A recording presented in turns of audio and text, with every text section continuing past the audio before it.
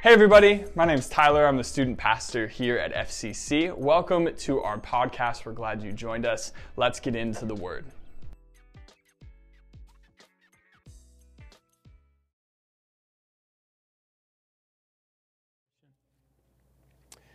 During our time in Taiwan, Kathy and I had a front row seat to see God transforming self-centered, fearful, greedy pagan people into human beings created in the image of God, filled with His love and His compassion because they had met Jesus. And during that process, we got acquainted with a class of people, mostly men in Taiwan, very blue-collar, hardworking guys, manual labor type guys. Most of them were uneducated. Many of them could not read. They were absolutely tattooed wonders. And the common thread, the thing that marked this subculture in Taiwan was these guys chewed the Taiwanese equivalent of red man or beech nut or, come on, don't act like you don't know what I'm talking about, you guys. So this was made from a palm tree in Taiwan, a little nut, and it was cut with a very addictive substance, and it was very red. And these guys would chew this, and the spittle would come down the sides of their mouths, and they'd spit everywhere. You literally have to watch where you step in Taiwan. And if they had a car, the whole driver's side of their car was literally caked with this red betel nut spit. And because our people had learned to love those who were near to the heart of God, the blind, the poor, the crippled, the lame, the hungry, the thirsty, the naked, the stranger, and the prisoner, these men began to find their way to our church, much like people who never thought God was interested in them are finding their way to this church here at FCC. And we began to see these men who felt like they were unclean and outcast and rejected by the larger community find a home at the Kaohsiung Good News Christian Church. It was a beautiful thing to see, all because some people who were not like them had found Jesus, and they were filled with the love of Jesus, and they couldn't help but love those who felt like they were unclean and rejected. And our story this morning is about that. It's in Matthew chapter 8, the first 4 verses, and then the last 4 verses of that same chapter. So, before we get into this story, let's pray. Pray with me. Lord, this morning I open up my heart to hear from you. Help me to see what you have been trying to tell us through your Son, Jesus. It's in His name that we pray. Right on. So this is right after the Sermon on the Mount, which is in Matthew 5, 6, and 7. And chapter 8 begins, when Jesus came down from the mountainside, large crowds were following Him. And a man with leprosy came and knelt before Jesus and said, Lord, if you're willing, you can make me clean. And Jesus reached out His hand and touched the man. And He said, I am willing. Be clean. And immediately he was cleansed of his leprosy. And Jesus said to him, see that you don't tell anyone. Instead, go and show yourself to the priest and offer the gift Moses commanded as a testimony to them. Wow.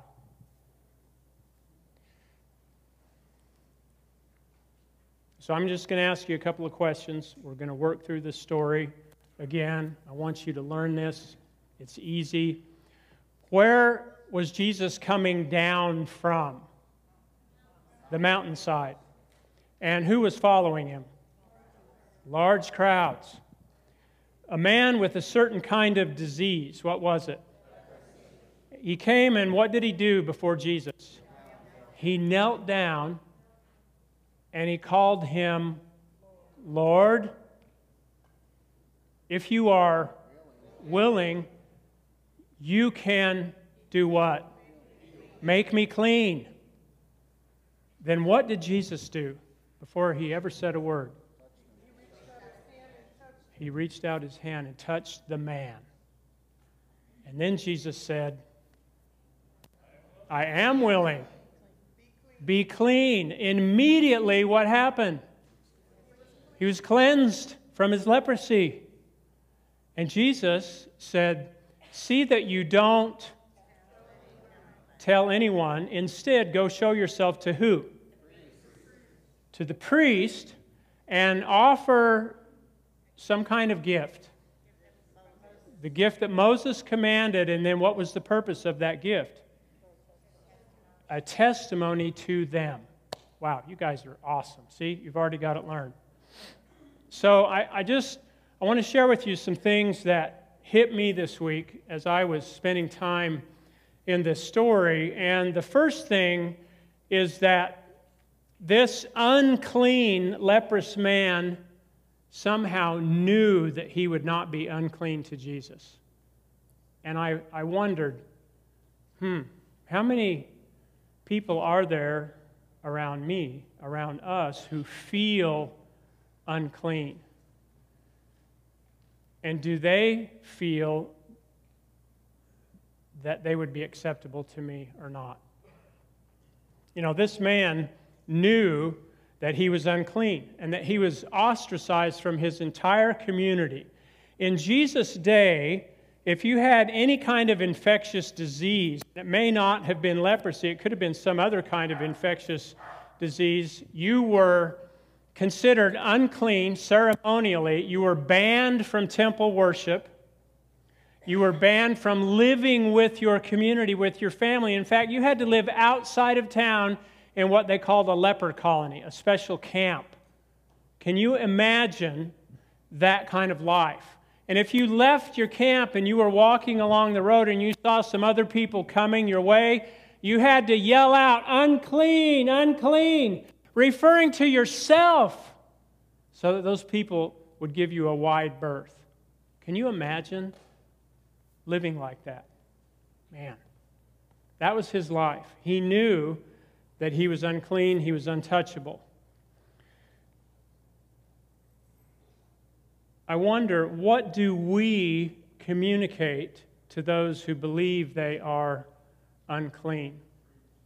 I spent some time with a couple of different groups this week going over this story, learning this story. And in one group, one young man, after we had gone over the story several times, and I asked him, what hits you in the story? And he says, I am the unclean one. I've always felt like that my whole life. My parents, my community have rejected me. I've never felt understood or accepted because of the things that I've done, because of his situation in life. You know, the shame and guilt of sin makes us all feel unclean. If people only knew what I've done, they would never accept me. Many of us feel this way. So we bury our past and we hide in the shadows and we never fully receive the healing forgiveness that Jesus gives us. But people, the church, that's us. Hello? The family of God must be safe and approachable for anyone, just like Jesus was. If we're not, we cannot claim to follow this guy who we say we follow. I think one critical area where there is a lot of room for improvement in the church is with women who have had an abortion. Our nation is divided over this issue right now. It may be the deciding factor in upcoming elections.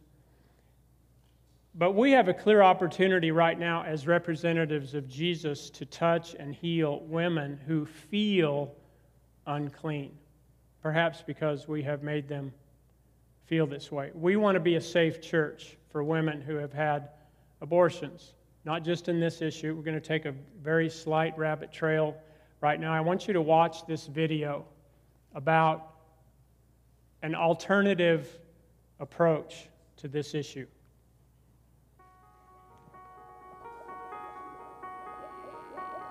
Why did God create pregnancy? He could have chosen to bring life into the world any way he wanted. But his design is pregnancy. There's really nothing else like it, where the welfare of two people are so intertwined that it's impossible to help one while bypassing the other. But instead of respecting God's design, the political debate divides us into two camps. One focused on the needs of the woman, the other focused on the needs of the child. What we need is a third option, because somewhere in the middle of this debate is a woman and a child with real emotions and real needs. And if those needs go unmet, she often feels that her only choice is between abortion or overwhelming struggle as a mom. At current rates, more than 1 in 4 women in America will have an abortion by age 40. And the rates aren't that different between those who call themselves Christians and those who do not. That means there are thousands of women in our churches who have or will face an unplanned pregnancy. This may sound unbelievable because you've rarely heard this from women at your church. But isn't that proof there's a problem? Because for many women, the church is one of the last places they would turn to for help. But there is a way we can change this, if we are willing to look inside first. What if there was a third way for Christians to respond? A new way to think about this issue, aligning with God's design of pregnancy so that we value both the woman and the child equally. A new way for us to talk about this issue, using language that communicates God's grace and builds bridges, not walls. And a new way to act, responding with grace the way Jesus would, so that our churches become safe places where both women and children can thrive during and after an unplanned pregnancy. God has a pathway of hope for the issue of abortion, and it's us, it's his church. When we embrace a new way to think, talk, and act, we release his grace, bringing his third option. Join the pro-grace movement today. The church is the pro-grace movement. And this is just a slight tweak in how we talk about things, but we tend to err on the side of being for the child at the expense of the mother. And some err on the side of being for the mother at the expense of the child. But God is for the child and the mother. And somehow we have got to do a better job of communicating that to people so that we know.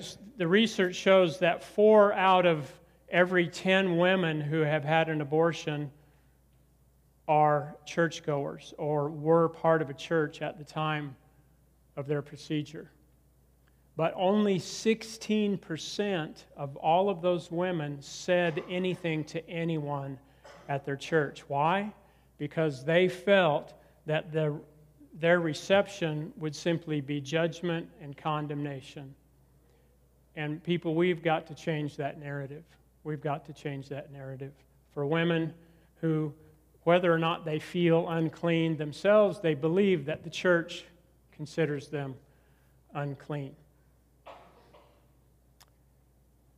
You know, this man with the leprosy, when he came and he knelt before Jesus, he said, "Lord, if you're willing," and we know Jesus was, we know that Jesus is, "you can make me clean."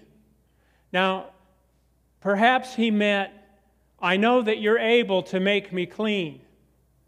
But maybe he said, "Lord, I'm ready now for you to make me clean. I'm finally willing to let go of this thing that I've been hanging on to my whole life and let you come in and do what only you can do inside of me. Lord, if you're willing, and I believe you are, I'm ready now. I'm going to let go. You can make me clean. People, how many of us have something that we feel makes us unclean and we won't let go of it? You need to do that today. Now is your chance to say to Jesus, I'm ready, Lord. You can make me clean.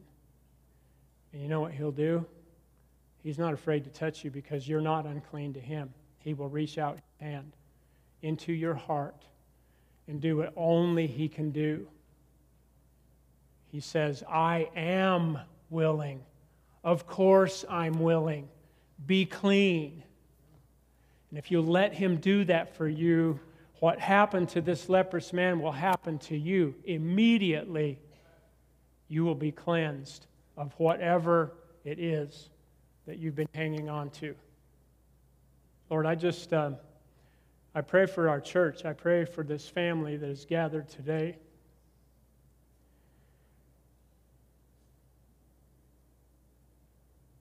Lord, help people to let go of whatever it is that they have not let you cleanse them of this morning. May this be a moment of deliverance and healing, just as it was for this man with leprosy. In Jesus' name I pray.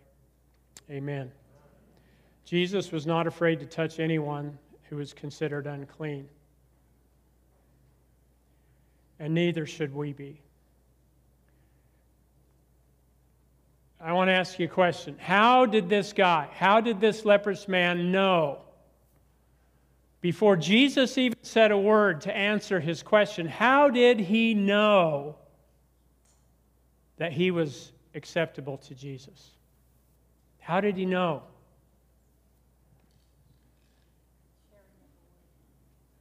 It's right there in the story. What did Jesus do before He even said a word? He reached out His hand and He touched the man. People, that said it all. He didn't retreat in fear. He didn't say, stay away. He violated a very, very serious, important social taboo. You do not touch people like that. You stay away from them. For crying out loud, why do you think we have them living in a camp outside of town? We don't want those people around. And Jesus reached out His hand and touched him? Do you see this? Did you see it in the story? He did.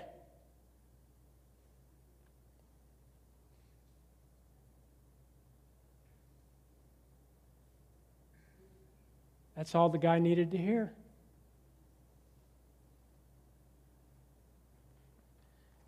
How could Jesus say, I am willing, if He wasn't willing to touch the man first? Let God speak to your heart about who you might be avoiding. Another thing that hit me right between the eyes is that Jesus wasn't interested in the spotlight at all, only the testimony of the unclean made clean. See that you don't tell anyone. Instead, go show yourself to the priest and offer the gift Moses commanded as a testimony to them. People, Jesus did not need a stage or a show to exercise His ability to heal and deliver. What Jesus was saying to this man is what you need is to be restored to your community, not the fame of having been part of the miracle show. You see, in Leviticus 14, you can read about this. There was a special, simple offering that anyone who was cleansed of some kind of infectious disease, who was healed, was cured, would go and present to the priest at the temple. The priest would examine the individual and authenticate their healing. Yes, he's well. He's no longer unclean. And the priest, after receiving this offering from the previously sick individual, would pronounce him or her clean. And they could return and participate in temple worship. They would be restored to their community. They could go home to their family and have a life again. People, Jesus knows that our true inner healing from the trauma of rejection and whatever has happened to us in the past happens when our fellowship with God's family is restored. If you stay away, you're just opening the door wide for the devil to come in and finish his work of destruction. You need to be with your family, with God's family. If you're thinking of someone who's staying away right now, go to them and tell them that. It's not going to be okay until you get yourself back here. You need to be with your family. Jesus knew that. Jesus knew that there was much more healing that needed to take place than just this guy's skin.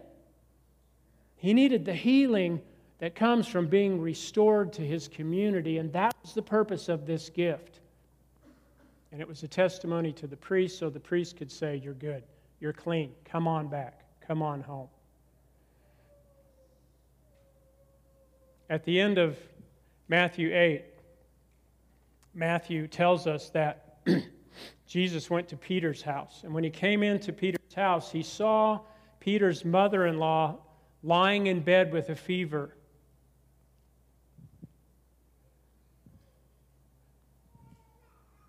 And Jesus reached out and touched her hand. And the fever left her. And she got up and began to wait on him. Later, when evening came, many people who were demon-possessed were brought to Jesus, and he drove out the spirits with a word, and he healed all the sick. And then Matthew says this was to fulfill what was spoken by the prophet Isaiah. He took up our infirmities and he bore our diseases. People, this is our Jesus. The one that we claim to follow. He did not retreat in fear before illness or disease or darkness. And what I have to say now is for those of you with ears to hear. It's no judgment. It's just an observation and a challenge. Are you ready? Well, you're going to hear it anyway. For the past almost 3 years now, we have been conditioned to retreat in fear in the face of a pandemic culture of social unrest, rather than advance with courage in the Spirit of Christ. The people of God have never retreated in fear. The people of God have always been on the front lines of every natural disaster to aid and rebuild, of every epidemic or pandemic to bring care and comfort and healing, and of every movement to rescue the impoverished or the oppressed. And we cannot stop now, people. If you've retreated in fear from what you know Jesus would have you do, and from whom you know He wants His people to touch and associate with and welcome, then it's time, people, it's time to get back to church. It's time to get back to work being the loving, touching, callous, and if you need it, perhaps sanitized hands of Jesus. To bring healing and comfort to this hurting, broken, desperate for love world of ours.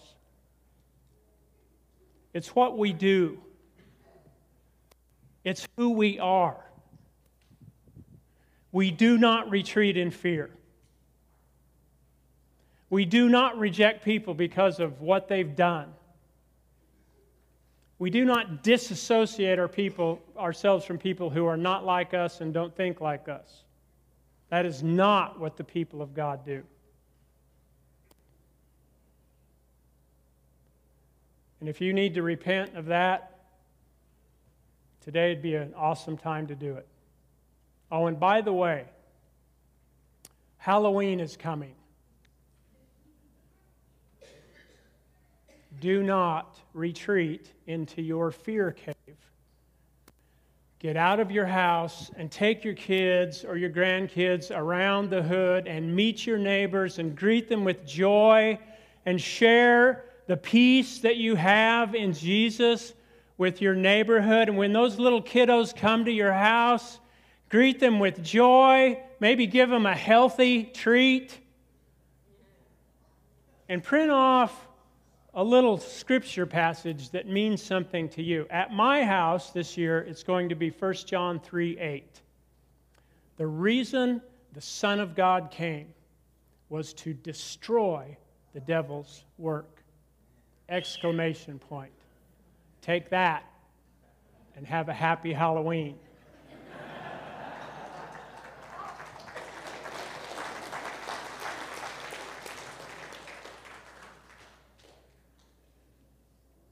We're going to break up into small groups for a few minutes. I want you to share with each other what God has said to you in this story this morning. Look around for somebody who didn't come with you, and nobody gets left out. 4 or 5, 6 people. Do this real quick. Thanks everybody for tuning in with us today. Stay tuned for more content coming soon. Have a blessed day.